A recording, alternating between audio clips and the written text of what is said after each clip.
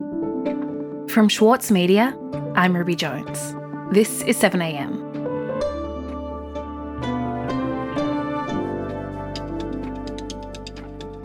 With over 100 witnesses and 9 weeks of hearings, the Commission into one of the greatest failures in the history of the Australian government has already given us unforgettable insight into the thinking of our public servants and leading politicians.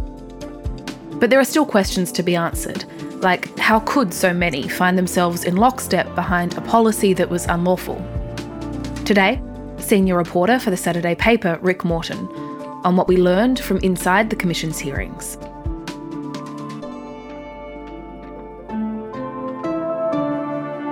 It's Tuesday, March 14. So, Rick, the final week of public hearings at the Royal Commission into Robodebt has just ended. And I suppose the first question I have for you is, how are you feeling? I am glad it's over from a really personal point of view, but I'm glad we had it. I think I was trying to count up the number of hours of hearings we've had in public, and it's close to 200 hours, if not more. We've heard a lot of evidence, and we've started to get to the truth of this thing for the first time. So I think there's a sense of relief from a lot of people who've been waiting for this moment, and a little bit of nerves now waiting for the final report. And I think one of the most shocking things to hear as the Royal Commission has gone on is just how the ways in which ministers and public servants and everyone who is involved kind of ended up all together in lockstep behind this policy that at the end of the day was unlawful. So where do you think that all of that began? One of the excellent achievements of this commission is to really clearly spell out that Robodebt from the very beginning was the expression of a political desire. And that was a political desire that met with this idea that was already percolating in the public service. And so when you get these two forces coming together, you get Robodebt and you get the saga that we've been living with now for years. And one of the crucial moments came in January 2015 when Scott Morrison was only a month really into his portfolio as Minister for Social Services. In our Canberra studio is Scott Morrison, the man who's stopped the boats and is now going to stop who knows what. We'll find out. G'day, Scott. How are you? G'day, Graham. Mate, all the best for your health this year. And he was talking about a crackdown on welfare. Now, who are you going to crack down on? Because a bloke like you is not going to sit there and do nothing. Now, does that mean that anyone on the dole has got to look out? Well, anyone who's trying to rip it off does. Anyone who's trying to rip off the welfare system, because every welfare... And, putting a tough new welfare cop on the beat. So there does need to be a strong welfare cop on the beat, and I'll certainly be looking to do that. And it was very deliberate language, and it set off a chain of events still being resolved today.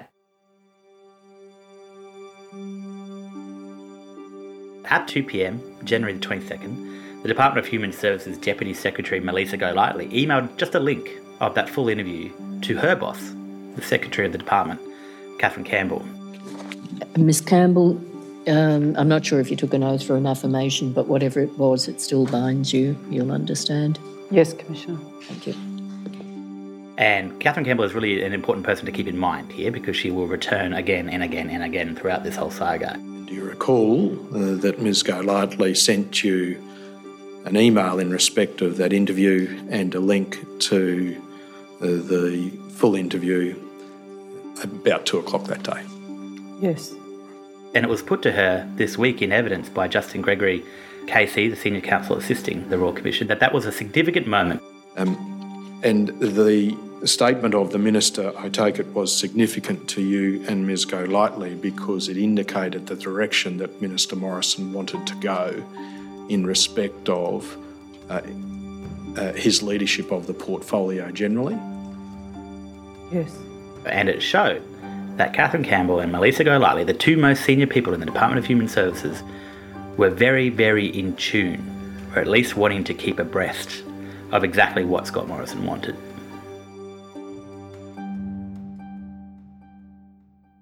And they make good on that promise, don't they, to crack down on welfare. And we know that the public service had this proposal that had been brewing for a long time to use algorithms to project debts, and they turned to that, didn't they? Yeah. So Catherine Campbell met with Scott Morrison essentially by accident because Marise Payne, her Minister for Human Services, was on leave in December 2014 when Morrison became Minister. So it was Catherine Campbell that first briefed him, and it was in that first briefing where he said, I want to look at welfare compliance. Now, She goes back to her people, including Melissa Golightly, and says, bring forth what you've got. What are you working on? Shake the tree. And they did that. They shook the tree. Now, it turns out in the bowels of the Department of Human Services, and they used an algorithm and income averaging using that pay-as-you-go tax office data to tell them whether there might be a debt, maybe. Now, this proposal was floated up the chain pretty early on in the end of 2014. And we know from this Royal Commission that the Department of Social Services got legal advice from one of their lawyers, Anne Portford. And that legal advice was really clear. You can't do this. It's illegal. Income averaging in this way is not consistent with the legislation. Now, despite all of this, 10 days after that Morrison interview, the one that was flagged by Melissa Golightly to Catherine Campbell, Campbell met with the then Human Services Minister, Marise Payne, who's back from leave. This is January 2015 still. The Senator made an entry in her notebook that indicated the discussion had turned to Morrison and that welfare crackdown. And her notes say, what can we do without having to legislate? Now, this is crucial because, if you'll remember, at the time, the Senate was a bit ratty and it was difficult to get stuff through and they didn't want to fuss around. They wanted something that could start immediately. On the other hand, they should have known that robo-debt was unlawful unless the legislation was changed because they were told about it. And Scott Morrison himself was told about it in the first brief that he received with the proposals that he had asked Catherine Campbell to go out and find. And he circled pursue, which was one of the options given to ministers, pursue or do not pursue. And that was that. And everything that followed that moment can be seen through the light of the panic of highly paid and quote-unquote responsive public servants who morphed into political servants themselves by their own considerable ambition. And they were willing to ignore or actively cover up, as we've heard, a program that stalked and tricked vulnerable people by the hundreds of thousands into paying back debts they never owed. Well, let's talk a bit more about these people, these senior public servants, so people like Catherine Campbell. How are they thinking about the program at this point as it begins to take shape? How are they considering what the implications are of actually going forward with robo-debt? Yeah, it's a really good question because despite giving evidence that she was paying close attention to every single budget proposal, Catherine Campbell says she just never noticed that suddenly any reference to income averaging, which was the part that made this thing illegal, had been removed. But the policy parameters themselves had never changed. So they changed the language in the brief, in the new policy proposal, but they never changed the actual policy. I was not responsible for the passage of the legislation, and we had relied on DSS's advice about the legislation. Now, she's been essentially saying, look, I'm the secretary, I trusted the advice of the Department of Social Services, I trusted my deputy secretary, Melissa Golightly. She assumed that Melissa Golightly and the deputy secretary at DSS had worked together and that suddenly the proposal really had changed so that they no longer needed to change the legislation. I am just trying to understand what your position was. Did you think that averaging was just legal across the board? No. Well, then why was it legal for people who hadn't responded? Now, Commissioner Catherine Holmes wasn't really having much of that because she's pretty well versed in disbelief already at these hearings, and she expressed some more of it where she said, these were your department's customers. And you're responsible for the impact on, we don't quite know the number of customers because 866,000 interventions doesn't necessarily equate to that many customers, but we can probably assume 500,000. Was it not a concern to you that it would have this kind of impact on a customer base of that size? How could you not worry about that? How could you not wonder how this was to be done and whether it would be done? And Campbell just kept repeating this key line of hers as if, really, genuinely, as if it were a prayer. These were matters that were discussed with DSS. I did not discuss them in detail with DSS at this time. Okay, thank you.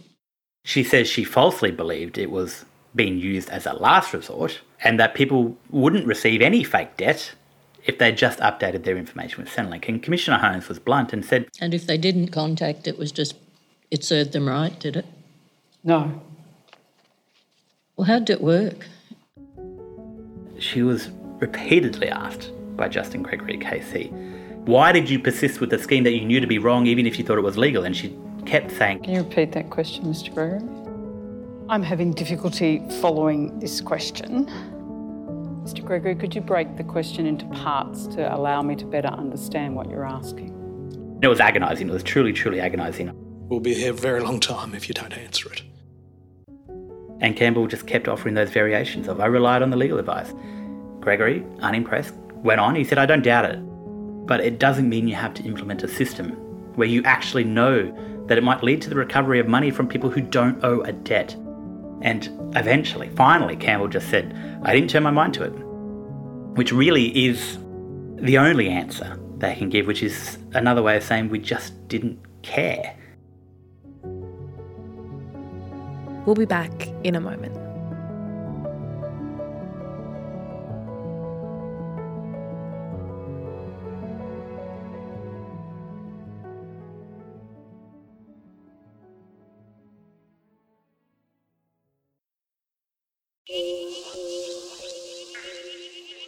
Hi, I'm Benjamin Law, one of the journalists from the highly acclaimed podcast by the Powerhouse, 100 Climate Conversations.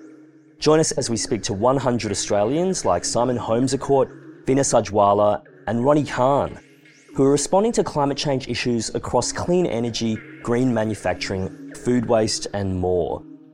Subscribe wherever you listen to your podcasts. Anne Enright is used to receiving praise for her depictions of family, but in her latest novel, she wants readers to know there's a lot more going on. In this book, there's a level that I feel underappreciated, sadly. Poor underappreciated Anne Enright. You've no idea how I suffer. I'm Michael Williams, and this week on Read This, I sit and talk with Anne about her new book, The Wren, The Wren. Find it wherever you listen. And now you're calling Mr. Robert? I call Mr. Robert. Mr. Robert, will you take an oath or an affirmation? I'll take an oath, Commissioner. Thank you. Rick, we heard some pretty interesting testimony from the former Government Services Minister, Stuart Robert. Could you just go back and tell me a bit about when Stuart Robert actually enters the picture in terms of robo-debt and how it was that he ended up coming before the Commission? Yeah, so Stuart Robert's a very interesting case study. You're presently a member of the House of Representatives, Mr. Robert. I am. He was the Minister for Government Services from May 2019 until early 2021. So in the final stages of robo-debt, Stuart Robert is fully in the frame. He is the minister responsible for implementing it. If I can take you back, Mr. Scott, if I may. Sure. Now, Stuart Robert is fascinating and unique, I would say, in all of the witnesses, because not only does he have a bad memory and doesn't recall things when it would be convenient to the Commission for him to have a recall. I do not recall this being briefed to me. I don't recall my department saying on the 4th of July, we have an AGS advice. But he's got a very good memory when it comes to his own heroics, because he claimed the credit for stopping robo-debt. He says it was him that did it. When the SG advice arrived, my department had it for 7 or 8 weeks. I had it for 2 hours before I walked straight into the Prime Minister's office, unannounced, put it down and said, we need to stop this. Honestly, it was some of the most bizarre hours of testimony at this entire Royal Commission, because even while he was there giving this amazing swashbuckling story about marching into the Prime Minister's office with the legal advice, slamming it down on the table and saying, we need to stop this. While he's giving that evidence, in that previous week, we'd heard the precise opposite. Okay, and so could we kind of unpack some of the contradictions between what Stuart Robert is saying now versus what he was actually saying when robo-debt was still active? What was he saying to the public when he was a minister? Yeah, it's a pretty fascinating story, I think. So on the 14th of November 2019, Stuart Robert gives a speech at the National Press Club, and he's asked a question by Paul Carp from The Guardian. If you're so confident robo-debt's legal, why has Centrelink never defended it in court? And up until that point, they never had. And Robert gets up, and at first he tries not to answer this question at all, and then gets quite grumpy and says, okay, if you want an answer, I'll give you one. And he gets up there and he says, robo-debt is absolutely appropriate. He says the system is totally appropriate. But at the hearings, on the stand, under oath, I might add, he says something completely different. Could I ask you, Mr. Robert, to turn to your pay tab 61 in Volume 2, Exhibit 6296, Doc ID SRO.001.001.0141. National Press Club speech, Yes. Now, according to his own evidence, he was formally, properly briefed on November 7. That's when he walked into the Prime Minister's office and said, we need to stop Robodebt, a full week before the National Press Club. And yet he still gets up after knowing that Robodebt is illegal, and he lies. Right. Did he say why he did that?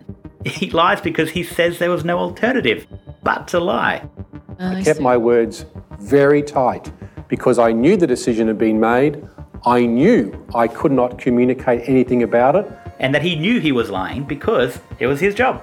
It's a dreadful place for a minister to ever be in.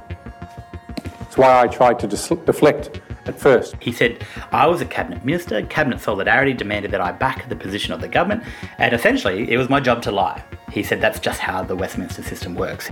And as a dutiful cabinet minister, ma'am, that's what we do. Misrepresent things to the Australian public? I wouldn't respectfully put it that way, because until such time, Commissioner, as I've got the legal opinion, I could be wrong. So there's all this political pressure, and it paints a very grim and a very real story, one that is almost beyond doubt now, which is that nothing else mattered except the money. Mm. And so when you try and assign responsibility here, you know, you've got the government, the mentality in the public service, the ministers, the lack of any sort of one person taking responsibility. And after sitting in those hearings and hearing this testimony, how do you kind of grapple with the question of accountability here? They're all responsible. There is no one person to blame for Robodebt. And I know that people have wanted one person to be responsible, and I know a lot of people have wanted Scott Morrison to be responsible. And Scott Morrison was deeply, deeply involved in this whole thing from the very beginning. But he is not nearly alone.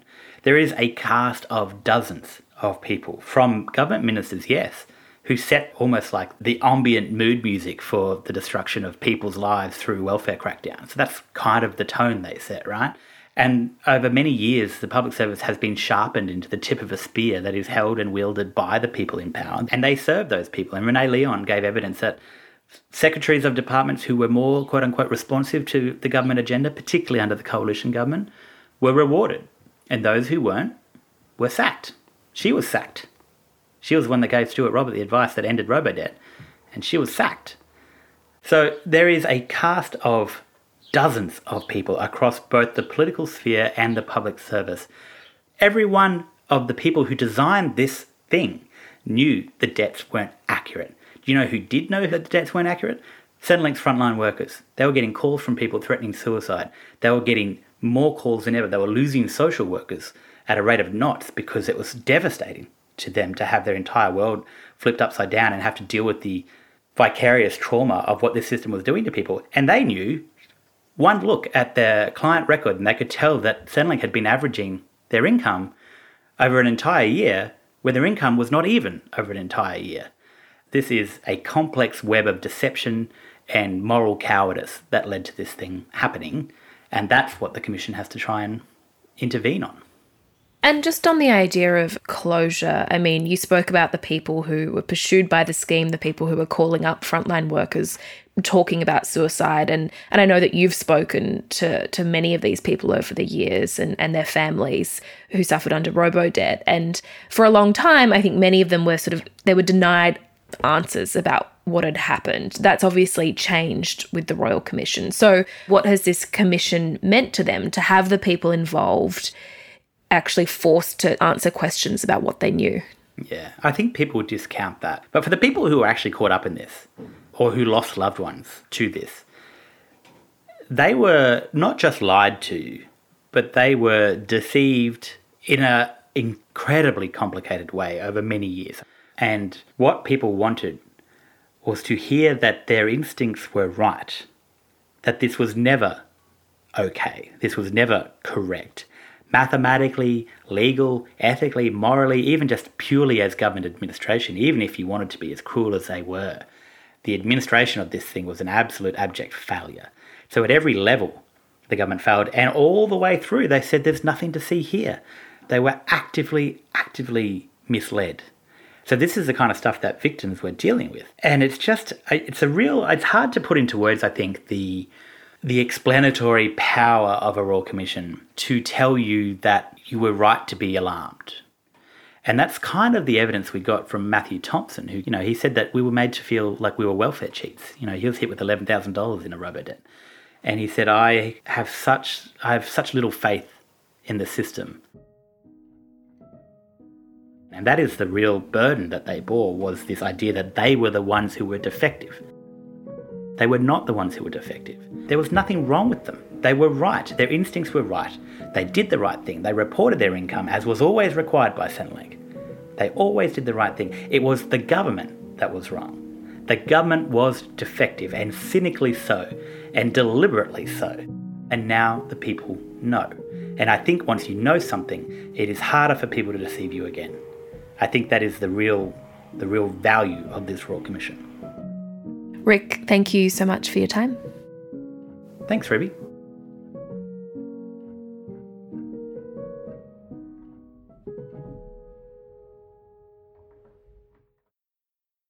As a 7am listener, you value the story behind the headlines. That's why you should read Post, a free daily newsletter bringing you the top 5 news stories of the day, summarising each of their key points. Sign up at thesaturdaypaper.com.au/newsletters. Also in the news today, Saudi oil company Aramco has posted a record profit for any publicly listed company in history. The oil company posted a yearly profit of 243 billion Australian dollars, fueled by rising energy prices following the war in Ukraine. And a man has been found dead after a 10-hour police siege in Townsville from Sunday right through to the early hours of Monday morning. The siege began after gunshots were fired at nearby houses and cars. The 50-year-old man was found dead inside the house, with Queensland Police still investigating. I'm Ruby Jones. This is 7am. See you tomorrow.